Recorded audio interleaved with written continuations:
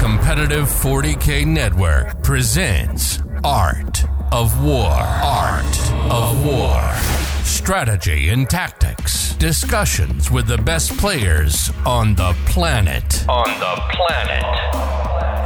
With your host, Paul Murphy, and expert coach, Nick Nanavati. Hey everybody, we are back. Thanks for joining us here in part 2. My name is Paul Murphy. Still got Nick Nanavati here. Always here, Paul. You can't get rid of me. And Josh Roberts. Yeah, still here too. So this is where we get into the nitty gritty, where we talk about the matchups, like how you approach each and every one of these major factions in the matchups. Approach or maybe just prepare for, both before and then when you get to the table. Yeah, this is my favorite hour. This is where we get to grill Josh on all the different matchups and how he plays them and figure out really the nuts and bolts to the Harlequin army, especially because as we described in part 1, where Josh did such a great job, the army changes dynamically based on who it's playing and what the scenario is. So that sounds like some part 2 material to me. So here we go. Where do you want to start, Paul? I do. I'm going to just jump right into Tyranids. Tyranids are on everyone's mind.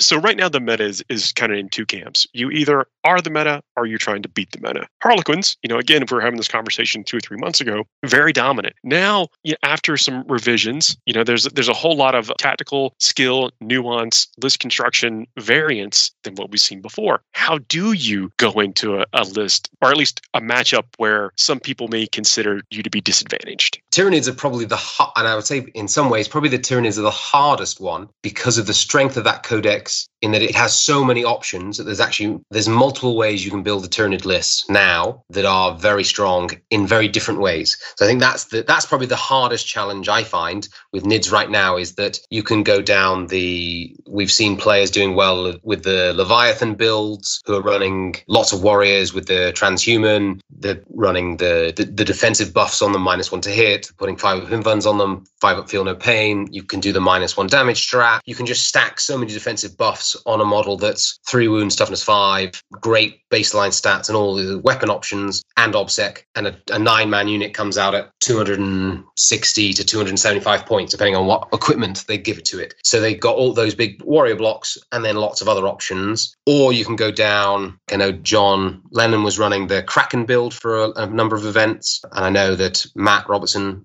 in the UK has been running Kraken as well. I think him and John had been running similar lists then, and they talked to each other quite a lot. So they were running the heavy Ravener builds, which the movement ability of those when they're moving, you've got the flat 8 advance plus the 12-inch move, and then you've got abilities to advance and charge, and the pressure that it's a different style of Tyranid list. But again, the models you've taken in there are still very, very powerful for their points selection. And then there's others that are running Behemoth or maybe Jurgmander, depending on what they prefer, because they want to run the objective secured monsters. Because when you've got a Malceptor that's already fantastic for 170 points, and now it's 5 models obsec as well. The same with your Reaper Tyrant is deleting units, or he happens to be 5 models obsec as well. That's, again, a completely different style of build, because you can go so heavy in the monsters, don't have to worry about warriors or gargoyles for scoring, because most of your army is now scoring. And actually, for some armies, that's very hard to deal with, because they can't take those toughness 8 models off objectives very easily, and they try and play a trading game. Oh, and now I can't trade 5 Harleys, won't take an objective off one monster anymore. I've got to put something else on there to take an objective. I can maybe contest, but it changes the way I have to trade. So I think that's why Tyranids is doing so well at the moment, in that you can run multiple different high fleets with multiple different builds, and they are all viable. They all have the Reaper Tyrant. It seems to be in everybody's list. Most people are going to run the Neurothrope with the different buffs. Most people are running 1 or 2 Malceptors still, even after the update. A lot of people are running the Harpies. People are running Exocrines and other units. There is unit similarity, but how you build your list, there's lots of flexibility there. So from a Harleys player, what I try to look at with the NIDS is, okay, the Tyrant I can't do a lot about in regards to if he's going to jump out, do his damage. At least they've taken away with the update, you can't just take him off the board. He has to jump back now. So they can't do it with multiple units like they used to be able to do with the Raveners and a Tyrant and other units just vanishing off the board at the end of the turn. That's now in the movement phase. So that helped. But there's certain units like the Tyrant, you just have to accept it's going to do what it wants to do. And in my list building, that's why I went away from things things like a big unit of Void Weavers or anything like that, because he can do so much damage to big units. Then he's trading up so well. Whereas now he comes in, he maybe hits a transport, kills it, jumps back. It's not great for me in the trade, but he's not crippled me in the same way that it can do against a big target. Again, and this is part of the reason why I went, as we talked about, Nick, you went that combat or shooting, looking at Tyranids. With so much T8 monsters running around, I just felt the Harleys combat couldn't cut it. With now that, as I said, I think that was a big change for the Troop Master, losing his full rerolls to wound in combat to becoming just reroll ones to wound, combat and shooting instead. Even the combat weapons, when you're on strength 4, you're still wounding on 6s. Just the damage output I found was not good enough against the monsters. So that's why I went down the shooting route. The same with the Neuros. The hit and doing a mortal wound is quite nice against Tyranids. They don't generally have, other than Catalyst, they can only give one unit mortal defense effectively. So you know that he's casted on maybe a big warrior block or a key monster, but his other monsters are barely vulnerable to mortal output, even with their toughness 8 and their 2-up saves. It's not protecting them there. So my idea was to lean into that mortal damage, the fusion damage, the 2 Shadow Seers. I made sure that depending on what I'm playing, both Shadow Seers can smite and have a second mortal power. So you have the standard mortal power that most Harley players will take, which is the D3 mortals and then the roll off, and you keep doing mortals until they beat your roll off. But the other mortal power is D3 against monsters or vehicles, which is nice into the Tyranid meta, makes them -2 leadership as well, which then makes the 2 grenade launchers on your Shadow Seers more effective at doing mortals as well, because that's a leadership-based mortal ability. So it was all about how can I stack up the mortals to try and pick off key monsters that have 2-up armor saves or 4-up in buns, and then the fusions to take out the ones that don't necessarily have that 4-up in bun. And then can I play the mobility game? Things like the Tyrant are hard to stop, but if they've gone down the warrior route, then I've got a mobility advantage. Can I play on a flank? Can I minimize the return damage they're going to be doing? They're probably going to have some venom cannons coming back, but my transports are with no rerolls, only hitting on 4s, and me having a 4-up in bun with some Harlequin rerolls available often. Actually downing my transports and options to shooting is harder than a lot of people think it is. So that was the way I was trying to play into that Tyranid matchup, to give myself some options with my speed, my maneuverability, pick on a side or pick on a flank if I can, and deal with key units. The light specific strat of being able to move a unit 6 inches when somebody declares a charge against you, that's really useful as well still. You can position a boat in a certain way that, okay, they want to charge that, well, I can move 6 inches away after that. You've got some options, but for sure, I think Tyranids are very hard to play right now. The ability that they have to compete in every single phase of the game, they're not slow. Well, they can be slow depending on what build they are, but a lot of the builds have speed built into them. They do loads of damage in the psychic phase. They can have very good shooting. Their combat's exceptional. They can bully the objectives primary, and they have a good secondary options. There's a reason we're seeing 7 in the top 10 or 6 in the top 10 type results for NIDS, because they are just probably the most forgiving top army right now. So I knew going into that matchup, I'm going to have to play the best game I can, and that still might not be enough. You say forgiving, and they are. It's like if you have a bad round of rolling, they're advantaged. So how do you make sure that when it comes time for you to strike, that you're not doing one of these things where you're putting yourself out in the middle of nowhere and straining yourself, and yes, all their pieces still there? I mean, generally, from my perspective, has always been in 40k. Any interaction you want with your opponent, if for your game plan to work, and it can be it's a game plan over all the game, but also on a turn-by-turn basis, is if I need this unit to die this turn, or I need this unit to do this, or I need this unit to do this, I think you have to do them. You want to know the maths of what should happen, but then I think a good player will then stack on top of that and go, okay, it should take me 3 units of Harlequins in boats plus this and that to do that. Okay, well, actually, can I commit 4 or 5 units, as long as it's not going to cost me in other positions on the game, to ensure, even with some bad dice? Now, you can't insure for terrible dice. That happens. It's part of the game. And that's why we roll them. Yeah, exactly. Otherwise, if it was all dice apps and it was all perfectly averages, the game would lose a lot of its charm. But I think a good player will always go, okay, what do I need to achieve the objective I'm trying to achieve this turn? Can I stack it further in my favor without hurting me across the rest of the board? If the answer is yes, then you want to try and stack it in your favor. Sometimes if you're trying to chase the game because it's going badly, sometimes you can't do that. And you go, okay, well, I'm going to have to go for more difficult decisions. I'm going to have to go for, I never like to say going for a Hail Mary, but sometimes when you start to have to chase the game where it's win-loss, if I lose 100 to 10 or I lose 100 to 99, it doesn't matter too much. It doesn't for your count back, but it's a win or loss system. Then sometimes you can go for those bigger plays because you need them to work. But generally, if the game is fairly even, I like to think the way to play is to pick out the key things that need to happen in your turn or your opponent's turn. Can I stack them in my favor? What does the math say? How do I make sure that actually I'm doing slightly better? I've got more than the maths need to without wasting too much ability. So I've not overcommitted so far that I'm left myself vulnerable somewhere else. And that's the balance. Can I do that? Okay, yes. Okay, well, now I've managed to deal with the things I wanted to deal with this turn. And then you've probably got an idea of what your opponent's response is going to be. And then you can start planning your next turn already while they're doing their turn. So I think that's the general way I try to play with it. Actually, then that's regardless of if it's Harlequins or any other army. The Harleys just have to play that with a movement style game, which other armies might not play it in a movement way. They might be a different way they commit. Well, what you've really just described is mitigating the impact of dice and trying to manipulate them so that you're not vulnerable to, oh, I rolled bad, or oh no, my opponent rolled well, and really stack small specific amounts of things in your favor as much as possible. Instead of trying to maximize the amount of dice you roll, you maximize a few specific things happening, which I think is a great approach to 40K strategically.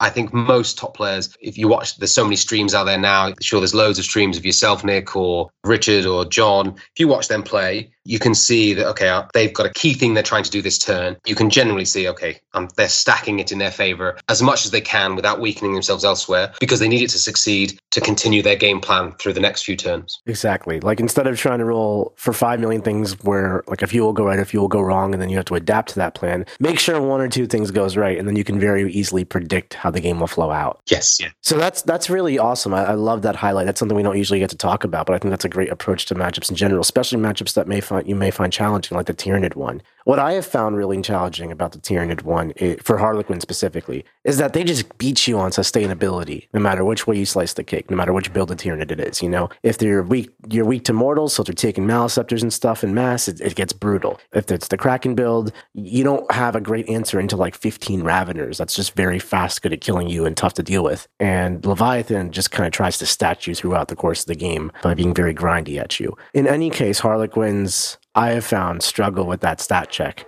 one way or the other. So how do you deal with the sustainability issue versus Nids? Yeah, I mean, I think you've hit the nail on the head, Nick, whereas that is the biggest issue Harlequins have with Tyranids, is that, as I said at the beginning with Nids, is whichever build they go down, the book itself is so strong, ignoring the abilities of each of the Kraken or Behemoth or whatever you're taking, the base stat lines for Nids, for their points value right now, are so good. For a lot of other armies, they probably feel like they're playing 2,500, 3,000 points rather than 2,000 points against Nids, because they just get so much on the table and their durability is so good. I think the Harleys, that is the biggest challenge versus something like Nids. And as you say, when you try and stack it in your favor, you end up looking at a 250 point unit and you look at the board and go, I've had to commit 600-700 points of resource, maybe more, to try and make sure that unit dies this turn. And if my opponent's been clever, and a good player will be, they will try and make you pay for that trade. And that's the hardest part of the Nid matchup right now, is that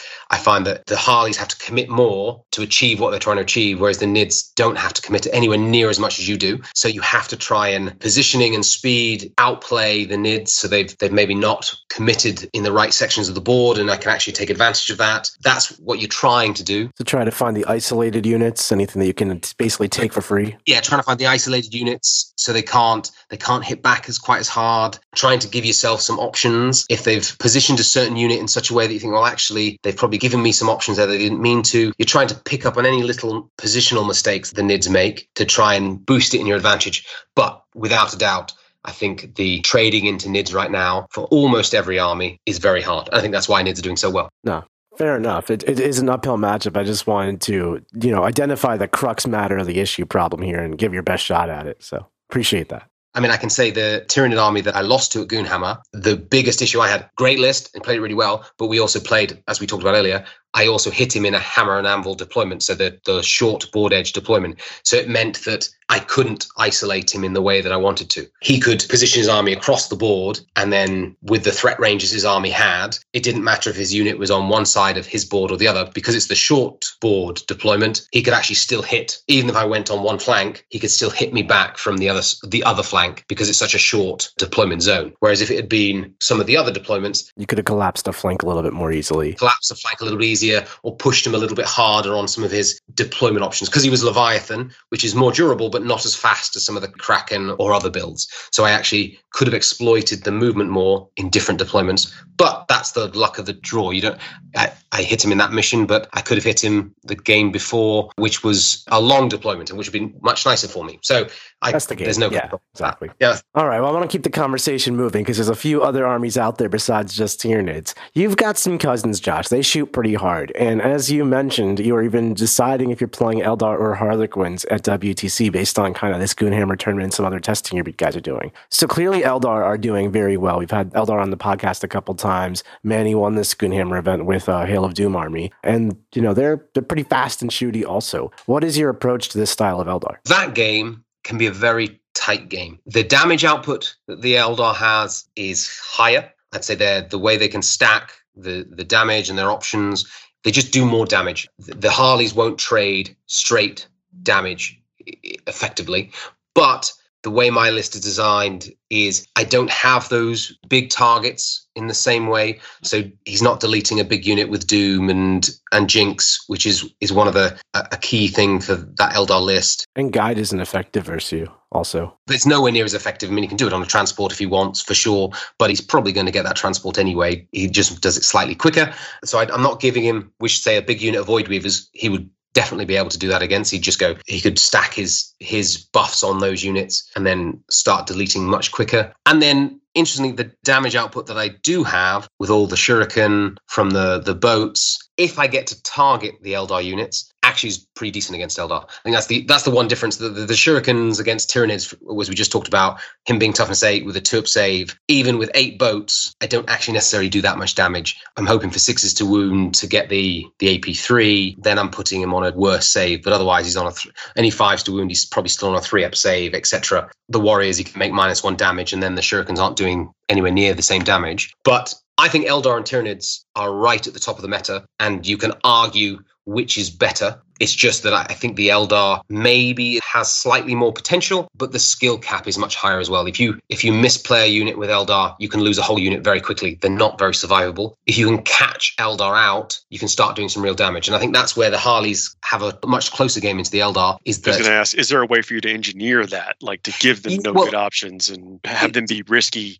with some of these large units? Yeah. So the hardest units, if they've got good terrain, the hardest units for the Harleys to deal with is the Swooping Hawks, because they can effectively trade without having to trade, if that makes sense, in that they come out, they do their damage, and then they just deep strike back into where they wanted. Yeah, they don't trade, they take, is how I like to say it. Yes, exactly. And if you can't threaten that block of terrain wherever they're hiding or whatever they're doing, they are a real problem. All the other units, though, generally, the damage output is massive, but they do have to trade. You can, with the Harley's 22-inch move, so the boats can still, even if I'm not used to shooting the pistols, you can still move a boat 22 inches and fire at shuriken as normal because they counter stationary. So you can start, depending on the terrain, you can start threatening. The Eldar have to be very careful about, okay, how far forward do I push on terrain? Because can he jump over the terrain and start clipping me in a way that a slower army wouldn't be able to see me? I find it's a much cagier game, and it comes down to small decisions about, can I deny a primary? This match strikes me as so dangerous for both armies because both of you are so fast and you're not tough. Neither of you are that tough when compared to each other's damage output because Eldar is so damage capable, and you know they're also made of paper, so your moderate damage will just destroy them. Because you're almost identical in speed. You're functionally identical in destructive capability when you do get line of sight to somebody.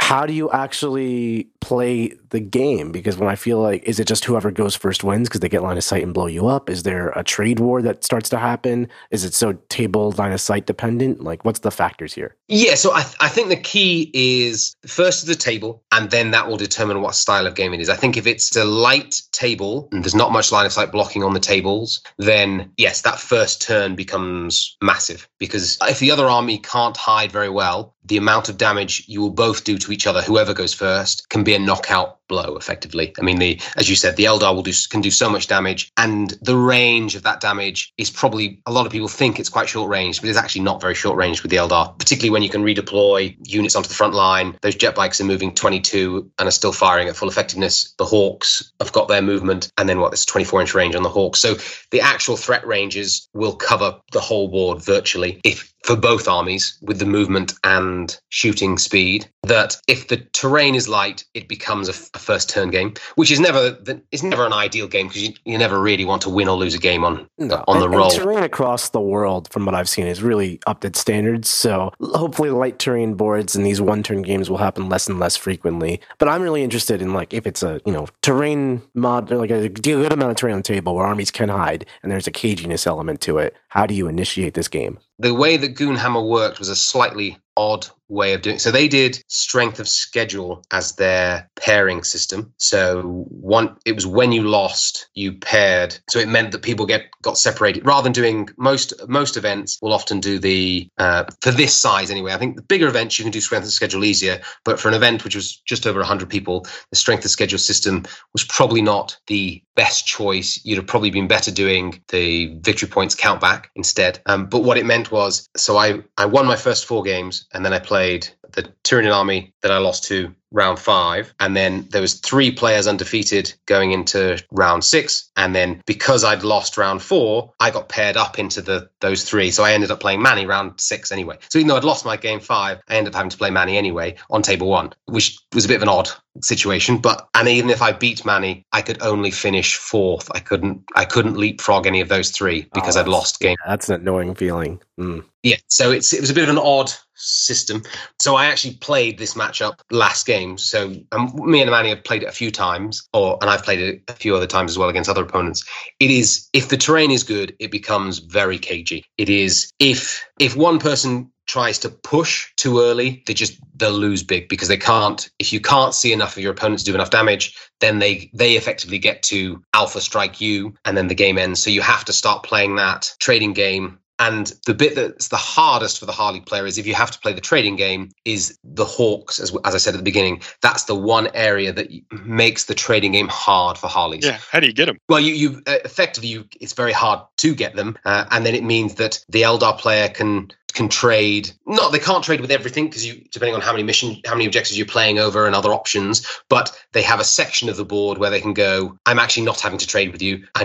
You're feeding me a unit a turn or 2 units a turn, depending on where they are, to deal with the Hawks, but I'm not in threat of losing the Hawks in return. So that's the hardest bit about that matchup for the Harleys. I feel, from the Eldar player's perspective, I feel like the kind of counterpoints that you have that I don't have, it's kind of similar to how I have Hawks that you don't have, right? That they don't trade. You have your Troop Master, which we always talk about how he projects this ridiculous threat range, but it scares people. I am made of paper. I'm not Terminators. I'm not going to take 3s from this thing, and it's not going to be that bad. It's going to kill like an entire unit of jet bikes. Is that a factor to this game plan? Yes, for sure. And the same with the Solitaire's threat range as well is a similar threat for you. He's not quite got the same speed as the Troop Master, but when he blitzes, it's not far off. So, and again, he's getting 10 attacks when he comes in on a blitz, and he can really cripple a unit. So that's why it becomes so cagey, in that you've got those 2 combat threats, which the Eldar don't have in the same way. The Eldar have probably got, a lot of people are running a unit of Banshees out of a Wave Serpent, and they're doing the guaranteed 6-inch advance with their dice. They have got a threat there. Quite a few people are running the 3 Shining Spears with the Mortal Wound Exarch with the Paragon Saber. That's another option they have there. And then I know you've got Baroth as well, who's jumping around and can charge after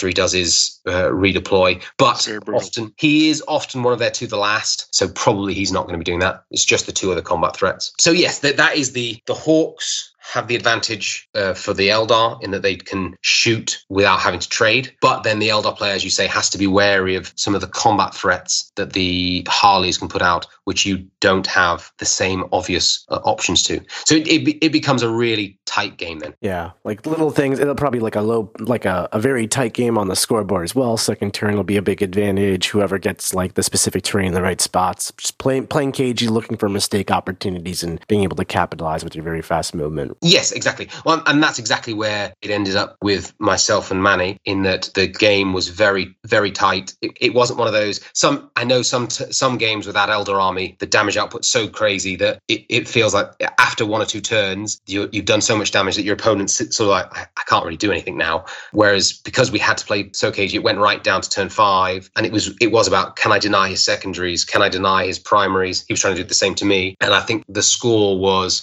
like 79-91 or something like that. So it was a pretty tight game right until the end. As you say, that last turn was big because you could get that 4-point boost effectively on the going second. You could jump onto more objectives. Mm-hmm. Sounds like a really good game, though. Yeah, it was really good. Yeah. It was very tight. So I think that game for the Harleys is actually a much tighter game. The Tyranids is a harder overall game, just because, as you say, that trade is hard because their units are so efficient right now. All right, Josh, we've lined you up with some of the strongest armies in the game, as you pointed out. How about some of the not strongest armies in the game? I want to talk about maybe the most common, Space Marines. You know, throwing that shade there. Space Marines got a lot of options. You know what, Paul? How are your Blood Angels feeling? I mean, Blood Angels doing better than some Harlequins list. True. I'm just kidding. You know I'm going to always side with the Blood Angels. I know. I got to throw the shade. No, but seriously, Space Marines have been doing a lot better. Armor of Contempt has done wonders for them, as we're seeing across the board. And now they have so many variety of builds. Thousand Suns, Grey Knights bringing up the psychic side. They're just seeing Dark Angels come out of the woodworks with their Terminators. Blood Angels even actually putting up really good results. If we can to compartmentalize this a bit, let's talk maybe about close combat Marines, armies that are stationary, almost like bricks, and then we'll kind of shift towards the psychic Marines, definitely, if you can, with this list. Mm-hmm. Yeah, for sure. I mean, I think as Nick said there, the Armor of Contempt has definitely opened up a number of options for a number of different armies, and it is a Marines, but it's power armor in general of their chaos and imperial variety. I mean, the Thousand Suns have benefited from the Armor of Contempt for sure, because they've got they're effectively double stacking Armor of Contempt with their own rule, which is the +1 save against 1 damage. So they've got like a double benefit there. We've seen a bit more Death Guard come out because Death Guard got the Armor of Contempt, and then they made all the Terminators OBSEC in the balance update. That was a significant change for those lists, because now they could start running Terminators on as objectives secured on objectives, which changed some of their options. As you said there, I think Blood Angels benefited from Armor of Contempt. In some ways, you could argue maybe they were one of the bigger benefits for the Combat Marines for sure, because they have the Sanguinary Guard, which already have the 2-up save. And I think Armor of Contempt combined with the 2-up save is where it really starts to get more noticeable, because then you can be on like a 1-up save in cover, ignoring the first AP. You can stay on that 2-up save much longer, whereas Armor of Contempt on 3-up saves is not quite as powerful, I found, at least in playing against a number of matchups. Definitely. Using the Armor of Contempt now. So anything that has that 2-up save that you can start stacking on Armor of Contempt with and cover or other benefits, that's why the Thousand Suns Terminators are liking it. That's, I think, like you said there, Nick, why the Deathwing for Dark Angels have come out a bit more, because they don't need to take the Storm Shields in the same way anymore. They can save a lot of points. Let's talk about like the Deathwing and the Death Guard, like how you would approach that specifically, like to narrow it down. Like those are what I consider the tanky. I mean, I guess, of course. Yeah, so I mean, Thousand Suns are also tanky, but that puts it in a different category. So how would you approach the tanky builds? Let's, just for clarification, let's put Thousand Suns aside, because they kind of play like their own separate psychic game. So let's just, Terminators. Yeah, Thousand Suns are slightly different. They're not quite as tanky, but they have more options. Movement and psychic and shooting is slightly different for them than the other two. But yeah, I mean, you can. An interesting one. I played Death Guard first game, and that was a tough. It's an interesting one for Harleys. I had to play all about the movement game against them. Particularly particularly Death Guard, where they go, I've got Armor of Contempt, I've got my Toughness, they've got the -1 damage as well. Most of their Terminators, they're all obsec now. They're on a 4-up invuln for most of them. They just stack so many defensive buffs, and not that I have a lot of combat, but often the Death Guard will be running the Fight Last bubble and the Fight Last option. So if you're wanting to engage with them, it's probably not going to go very well for you, a direct on engagement. But they still have that weakness of that their mobility is so much less than something like Harlequins or Eldar. That was the game I had to play, in that I accepted, am I going to kill lots in a turn? No, they're just too durable, too tough. Well, okay, looking at his army, what are the units that I can kill to reduce his unit count? He has to be stretched thinner, so all the Poxwalkers I can deal with quickly using the boats and the speed and the mobility to get line of sight angles. So I can remove the Poxwalkers. And then, yes, he had 2 big 10-man Terminator blocks, and then 3-man of the other Terminators, which are the Death Shrouds. Yes, the Death Shrouds. Okay, well, if he now wants to play, because he'd taken sitting on multiple objectives, he wanted to play that Stranglehold game. Okay, well, I've killed your cheaper chaff units, if you want to call them chaff units. You're now going to have to start playing and splitting. You can't just keep as a complete block for your army. And then I'm going to pick on a zone just to try and, okay, how many boats? I'm going to have to put 3, 4, 5 boats worth of Harlequin troops with fusions and the mortal pistols to kill 3 Terminators. Maybe I might have to stack it that far. But because of your movement limitations, I actually know, okay, well, I can really go extreme on one flank. I can leave just a troop unit on a back objective that you can't necessarily hit if you've not got the right options. I think that's still the main issue with an army like Death Guard or Deathwing, in that if they go people are tempted to go so far down that durability route that they are very durable. They play to the last really well. They can sit on some objectives very well, but they struggle to engage their opponent on terms that aren't dictated by their opponent. And I think that's where they end up losing the game, because even though they're super durable, if everything you do is on your opponent's terms, you're probably going to lose out in that matchup. I found the same thing to be true when you're playing such a fast army against Death Guard or Deathwing, for that matter, just the same kind of hyper durable army that just is slow. Do you find that the army gets to be way too challenging for you on like a 5 objective mission? Because then they can just sit on 3 objectives and score 12s and deny you Stranglehold. You may have to go for engage or something like that, but you're getting annihilated on primary. Is that mission dependent, or do you have a plan regardless? Yeah, so I think that is the harder game, when they can, you say, if it's a 5 objective mission, particularly if it's something like if you end up playing Scouring, where the objectives are more central, so then they can try and keep their bubble, if you will, and still be within threats of 3 objectives. But then the game ends up often being, okay, I'm still going to play my secondaries, which are not related to you, and then I'm just going to have to trade to try and keep the primary closer. And I said, sometimes objectives and letting them die. Yeah, you just chuck that. Sometimes I'm going, okay, here's 5 more Harlequins on that objective that I know are going to be horribly butchered next turn, but they're not going to charge you. They're just going to sit there. I'm going to contest the objective this turn, or take it this turn, and then I'm going to lose it. And then they try to block the objective, but you are slowly chipping away that eventually you start going, they haven't got enough to start blocking with, and then you can continue to contest.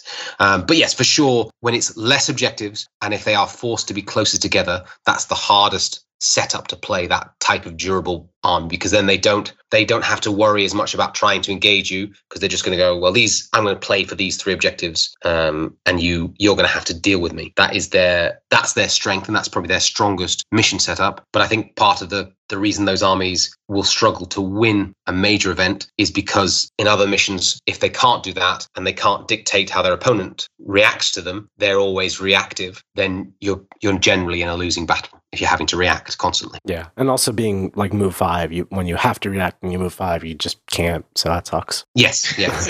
Let's talk about a faster style of Space Marine army, one that maybe can react to you and also poses the same similar problems with Armor of Contempt. I'm thinking specifically like Blood Angels with lots of sanguinary guards, the heroic interventions, very tough army, or maybe even Space Wolves doing something similar with their 6-inch heroic, something like that that just kind of sits on the objectives, is tough, and can also chase you down. Yeah, I mean, punch comparably too. I mean, like it's kind of hard to get the advantage there. Yes, for sure. I mean, I think interestingly, Blood Angels, if they go heavy into Sanguinary Guard and those types of units, I think that because you've got now a speed. You still don't have a speed advantage. I think the Harleys are still faster than you, but your speed is much more comparable. That the Harleys can't just try and pick on a flank and then be, those 5-inch moving Terminators are not going to catch me this turn, so I can almost ignore them. You can't do that if somebody's running 20, 30 Sanguinary Guard and they're all fairly reasonably close to each other. Well, if I come in to deal with one unit, I might kill one unit and then I'm getting charged by 2 others. I can't do that trade in the same way. So I think that's actually a much harder game. And I know, interestingly, looking at the different metas across Europe, I know since the Armor of Contempt, there's a guy in Germany that's been running that Sanguinary Guard style list and has been doing well into Harleys. He's actually been not won every game he's played into Harleys, but he's definitely beaten a fair number of Harley players using that style of list because it plays well into that. The trading, you can't just pick on a flank. It's got so much mobility. I know he has been struggling though with the new Tyranids, so he might be reassessing what he's using at current events. But I saw him do quite well at a number of events into Harleys since the Armor of Contempt came out. So I think that is actually, for my style list, for sure is a much harder game to play because the Shuriken cannons, when he's on a 1-up save, if he's in cover, unless you're rolling a 6 to wound, he's still getting his 2-up save against your saves. If he's got the Apothecary, which they always have, he's got his Feel No Pain as well, so he can start messing with your 2 damage. You don't do a lot. The only way you do a lot is when you come in and commit with fusions and the Neuros, but they're often, for Blood Angels, they're running the Warlord trait, which gives them the 5-up Feel No Pain against mortals. So again, the Neuros are not quite as effective as you'd hope them to be. The fusions are good, but again, it's such a short range that then it gives the Blood Angels player the chance to counter.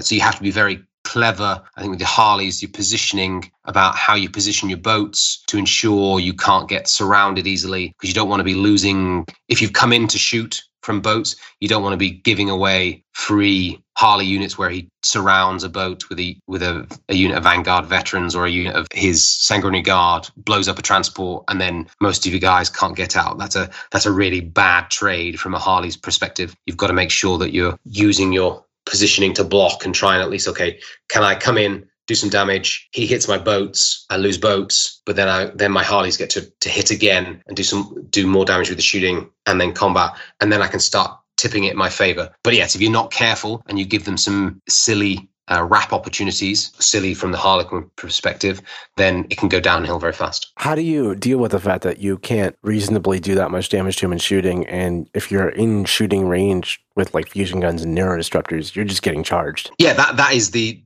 hardest bit. So that's what I think you have to try. And again, it's seeing what else is in the list. If they've got support units like Vanguard veterans and other units, can you hold off committing a little bit earlier and try and deal with some of the support that maybe isn't on that 2-up save naturally? Because a lot of people now are dropping shields off their Vanguard veterans to save points because they want the Armor of Contempt, and you don't get the Armor of Contempt if you've got your Storm Shields, so, which actually helps in a lot of ways for the Eldar. So you've got some options there. Can you try and get rid of his support so that when you do commit, you don't get overwhelmed? But you have to balance that with, if I wait too long, does his primary score and his secondary score start racking up too high that I can't catch him? That's a great point. It is a difficult.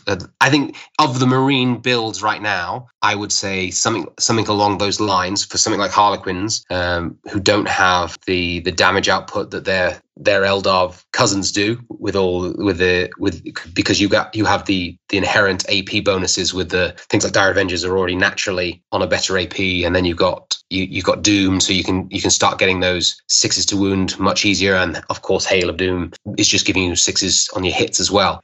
It's a very different equation with how much damage you can do. So for me, I have to play the cagier early, try and reduce their surrounding options, and then deal with the things like sanguinary guard, which are very difficult, and accept that I'm going to take a lot of damage coming back in, but can I minimize? So I can go, can I kill a unit? Can I minimize the amount of damage he does to my actual troops? Do I have to sacrifice a number of boats to minimize the way he can charge? And then if I can hit again with the troops, can I snowball it in my favor? But for certain, it's not an easy matchup at all in that respect. No, I can definitely appreciate that. Yeah, in both these archetypes, you've been describing like a fair amount of discipline, and also looking not just at the table, but also referencing the scoreboard of like when to make some plays and feel like you have to do certain actions, not actions in the game, but movements with your pieces, maneuvers with your pieces. Yeah, for sure. I mean, I think for any player that's wanting to get better at the game and be more mindful of their game, is that I think you should always know at any point in the game what the score is and what your score differential is. What your score is, what your opponent's score is. So however you track that, if it's in an app or you do it on a pen and paper, whatever your method is. And I have a scrub clean laminated sheet with a marker pen that I mark all the scores on as I'm going through for myself and my opponent. I let them do the same as well, so we can make sure that at the end we tally. But I want to know exactly where I am at any point in the game. Okay, am I 3 points ahead, 4 points behind? Where am I? Looking at his secondaries, is he likely to score those? In his turn, when he's doing movement, you can be thinking about the scoring potential for both of you for the next few turns. Okay, well, actually, probably I'm going to do this in my turn. He's probably going to do this. That'll probably put him on this sort of score. I'll put me on this sort of score. Is that good? Okay, I'm still ahead. I'm comfortable here. Or no, actually, that's starting to look difficult for me now. Okay, well, I can't wait another turn to do what I need to do against that Blood Angel, for example. I've got to commit, because if I don't commit, if I leave it another turn, even if it goes well, I've left it too late now, and actually the game's past me, if that makes sense. He's already racked up too many points to catch. So I think for any player that wants to be getting better at the game and playing well, is that knowing where you are in the game at any point is really important, because then you can really see, okay, you can start to adapt then if you need to. And as I said, I don't like to do some of those Hail Mary stuff if I don't have to. I'd rather stack it in my favor and meticulously score the points I want to score and try and limit my opponent. But sometimes there'll come a point, if you're in a difficult matchup, where, okay, now I've got to go for this, or I've got to go for that. What you're describing right now is actually it's a point prediction, which we literally teach you how to create in our War Room strategy session. So I take 2 scenarios every week, and like Army A, Army B, what their list is, what their premises are, what the deployment terrain is, lay it all out there, pick secondaries, and predict the whole game out there. It's an amazing skill. It'll transform how you play 40K and how you do it 40K. So if that's not something you're doing, always being aware of the scoreboard and trying to learn how it works, I can't stress the importance of that enough. Great shout, Josh. Yeah, it's big. And I mean, I think to add to that, for us, when it comes to team events, we drill that even more into our players, because at a team event is not purely win-loss, it's on differential, as you know, Nick. So it's how big you win the game by. The difference in points is as important.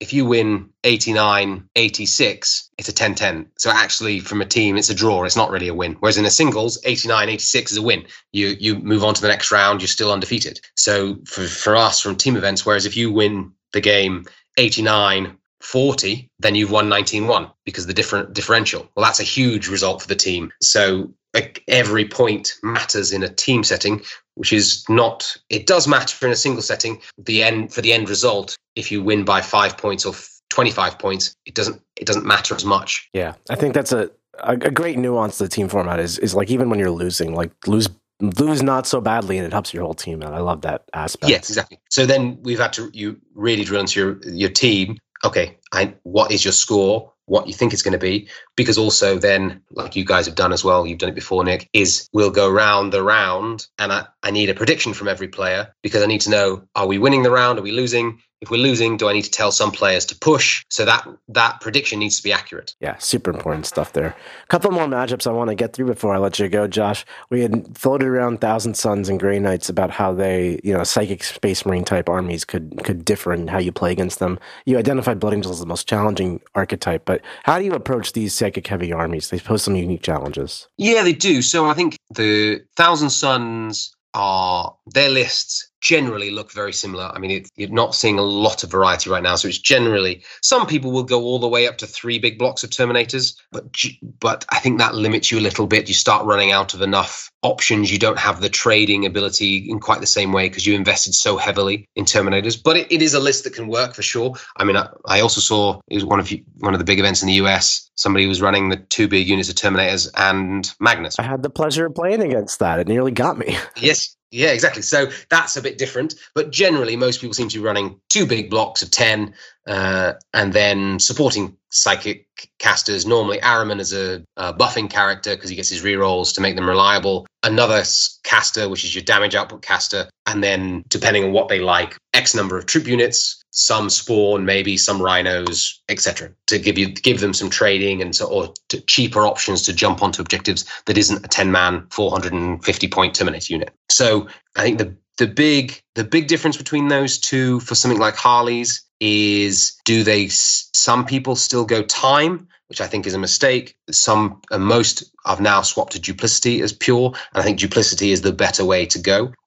The time is maybe a trap in that people think they're more survivable, and they are, because you have more. They are a more survivable option, but actually the redeployment options with duplicity I think the way the current game plays, that changes that Thousand Suns list from, if you play time, in a lot of ways, it has a few more options, but it plays a lot like the Deathwing we discussed or the Death Guard. Yeah, you're leaning more into your durability than you are your teleportation. Yeah, you've leaned into durability. You've got your crystal that can move 1 unit, so there is always that option. But once that's used, if you can try and tease that out of your opponent and get them to use it early in a situation that's probably not the most optimal situation, then they've just gone down the route like those other builds. And you can argue, while their damage is probably better, if you're really wanting to go down the durability route, Thousand Suns is not the best one to go for. You might as well have played Death Guard or Deathwing. They do that route better if that's the style you want to play. Right. So if you're playing against the duplicity build, though, like with all the teleportation, because I feel like that'll be the challenging one for your Harlequins.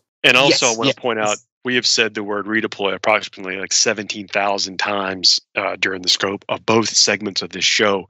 So when you see an ability like that in your codex, or your opponent has an ability like that, be on the lookout. Yes, I think that's a very good point. And I'm surprised, so we're about to talk about them in a minute, but Grey Knights have a similar ability, and not everybody takes it. And it always surprises me when I see an army that doesn't have the redeploy option for Grey Knights, because it is such a strong ability that if you can take it, because theirs is one, it's an upgrade to take rather than a strat. But if it's an option in your list, it's such a powerful ability that I think any army that can do it, it's a great trick to have in your arsenal of playing the game, because the game is objective based, and as much as damage is important, so is mobility and claiming those objectives. Definitely. So how do you actually approach, like, step by step against like a Thousand Suns army that is using its mobility, or a Grey Knights army that's using Gate of Infinity? I keep lumping them together because I think functionally they play pretty similar. They're both Space Marines, pretty tough. A lot of Stormbolter type shooting, which Harlequins don't really appreciate. 24 inches, both capable of teleporting, psychic actions, all that stuff. So it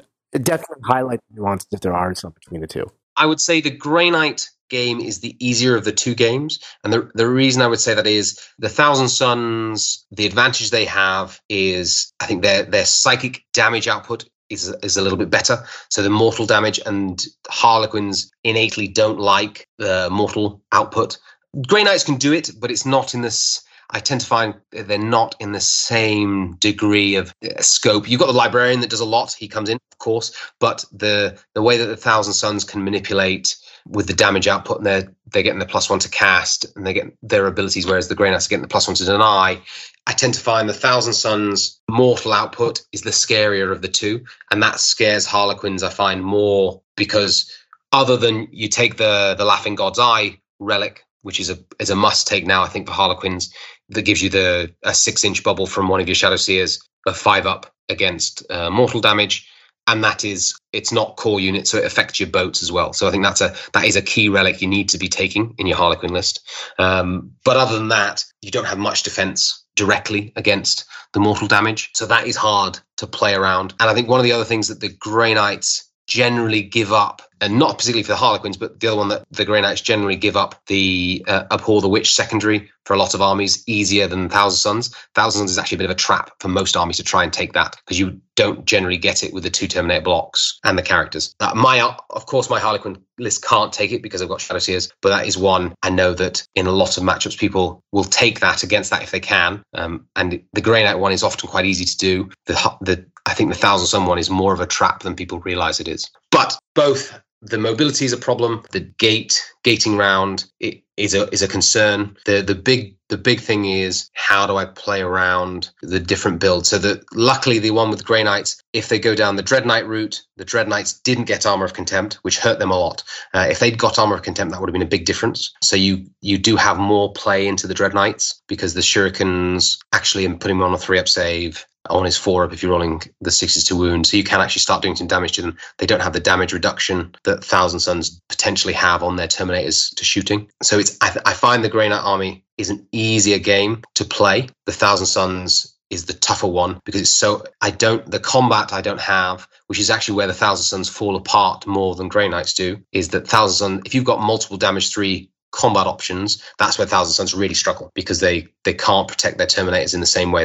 Their strat to do the -1 damage is only shooting. So as soon as you start getting into those Terminators with damage 3 options, they start to fall apart very, very quickly. I can do that with the Troop Master has it, but his AP2 means that the Terminators are getting a decent amount of saves. You can also use the strat on the Solitaire to make him damage 3 as well, because he can't, even though he doesn't have he has his own Solitaire weapon, he does get the keyword for all 3 of the Harlequin special weapons. So he can use the ignore invuns if he wants to. Not that you would against Thousand Suns, but you can also you can buff his damage up to 3 with the other strat. So you do have some 3 damage threats, but they won't pick up a big unit of Terminators. They will. They can finish off a Terminator unit that you've fusioned and mortaled maybe. But again, you've got to commit into doing that. So that's the hardest part of that matchup. But with the Thousand Suns, unlike say the Blood Angel we talked about earlier, they don't have the combat threat in the same way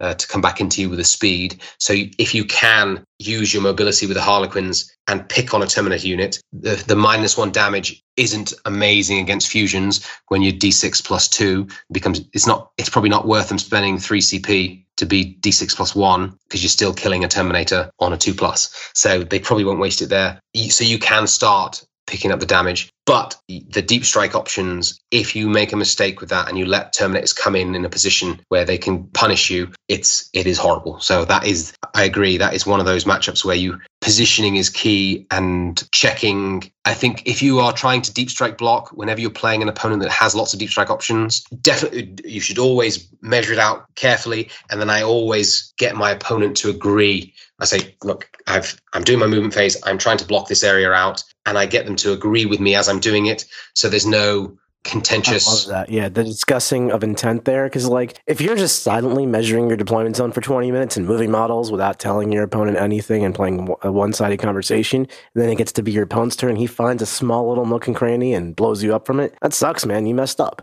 If your intention though, or you're like, hey man, I am blocking out everything, I'm moving very deliberately to get this done. Do you agree that I blocked out everything? Can you see a spot that I missed? Because I'll just fix it right now, and then just want to make sure in case the table gets bumped or something that I'm not missing a spot. Get that conversation agreement from your opponent, and you're good to go. That's a big part of 40K. Yeah, I think so. I mean, because this, as you said, a table can get bumped, terrain piece can get knocked, and it moves models around. So when you're doing something very specific like deployment blocking, and particularly with something like Harleys or Eldar, you've got the movement. It's not that hard to do from a speed perspective. It's not like other armies, like if you were playing that Deathwing army and it's only moving 5 inches a turn, well, you're probably not going to block off that much of the board, because you've not got the reach to start blocking off necessarily where you want to. You could block off maybe a key point, but something like the Harley list, which everything can move 22 inches, or you can get units out going 11 inches plus an advance and then spread out a 5-man unit, etc. You've got lots of options to block. But yes, I think for any game,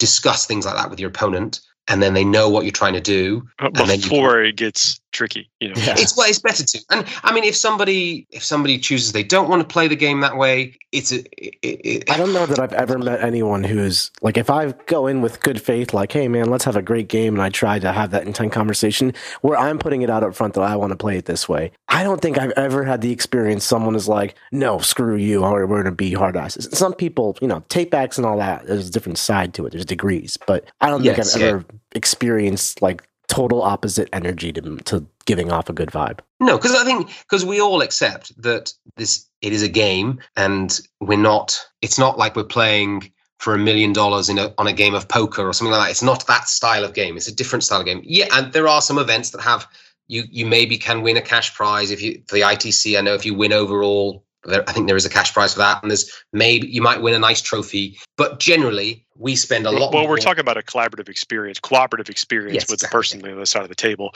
but we're still in a competition setting. So having these discussions. And I think also most people goes a long way. Most people would want to win because they outplayed you, not because they went, "Oh, I got you." That's exactly. I think that's not necessarily. Yeah, that's not the way that most people want to win, because it's just not. It's not an experience that you walk away from that table and go, "Oh, that wasn't good. Was he? We agreed, and then he's now not agreed that, or something like that." So you don't want no asterisks next to your wins. Everybody I've played, generally, if you make it clear what you're trying to do, it is the best way to play. And it's the same with even things like, I'm trying to charge this character out of this boat. Well, okay, we agree the distance before I even move the model. We agree the distance between my transport and the unit I'm trying to charge. Okay, well that is 22 inches away. Well, then I know during tournaments, people always come up to me like, I can't believe you just like walked away during your opponent's moon phase. I do that all the time. Like go to get distracted and talk to somebody next to me, or go grab a drink, or go take a piss, or whatever. And the reason I feel totally confident knowing against a total stranger that they won't cheat me is that they can't really do it, because I've already pre-measured everything, had that verbal confirmation about everything. I'm not going to come back to the table and a model move 14 inches, not 12, because even if it did, we know what the charge was. It doesn't matter. Yeah, exactly. And I play the same way. So yeah, I know that I'm pretty comfortable about, we agree this, oh, that's that far away, that's this far away. Have I screened this? And the same with my opponent, oh, I've screened off you've got a unit in reserve that's trying to rod next turn. Well, I've screened off my quarter. Okay, cool. I'll have a look and check, and I might go, do this unit, you've left like a 12-inch gap here, you need to move it more, and that might mean, oh, well, now I can see that unit to shoot it next in my turn, because you've had to come out of your terrain. I know that we're super deep in the weeds, with more general topics here, but these are just good principles to have on any game table, especially as you get deeper in the rounds. Definitely. Honestly, Paul, that kind of we've gone on deep in the weeds, but we really wrapped up my Q&As for Josh about how he plays his different armies. Any other armies you wanted to ask about? No, I think in the interest of time, we have covered a bunch, and it's cool that this army, even when I think we would consider like kind of the unconventional build of it, can still survive and thrive out there in the environment. And we know the environment's getting tough right now. I think it's super exciting to see Harlequins playing a more traditional style, I'll say, in that there's a lot of troops. It's playing janky. It's just trying to find ways to win with creative play. And, the fact that they're doing well playing stylistically the way they should, I think that's really awesome. And even in the face of the Tyranid Menace or Eldar, other great factions. So kudos to you, Josh. Well done. Yeah, I mean, I think that is exactly how Harlequins always used to play. They had the blip with the Void Weavers, but that's not how they played. And I think now, to be fair to GW, they did a good job on. I think they realized, okay, there's too much here and they've tweaked some of the things. And I think now, personally, I feel going back to that style of play, which is the playing with lots of troops and other options, is the strongest way to play Harleys. But you can still play those Void Weavers if you want to. You just won't get as many as you used to get. But they're still a great unit, even at their points cost now. They still do a lot of damage and give you lots of options. So I think they've actually done quite a good job with how they dealt with Harlequins. It's in the update and the points. And I'd say Harlequins are in a pretty good place now within the meta. They're not right at the top like Tyranids are and Eldar, but they can still give those two a game, which I think is a good point. It's always disheartening if you go to a table and think, I've got no chance here. Whereas I think Harlequins generally say, even Tyranids, which is one of the hardest matchups, I say now, I can go to that game and go, well, actually, I can play Tyranids. Like I played Tyranids round 2, Goonhammer, and it was a really tough game, but I managed to win because I went to that going, okay, this is my game plan, this is how I'm going to play, and I stuck to my plan, and it worked. That's great. Yeah. That's a great place for your army to be. Yeah, that's awesome. I think right now Harlequins are in a pretty good place. Thanks so much for coming on, Josh. Really appreciate having you. Yeah, I really appreciate the time, Nick. Always a pleasure speaking with you. Everyone who has listened this far, sincerely from the bottom of our heart, thank you for this subscribing for this part of the show. We'll be back next week talking about what's going to be on the tables. Like what you just listened to? Check out Art of War Down Under and Art of War Unbroken on the competitive 40K network. TheArtofWar40K.com.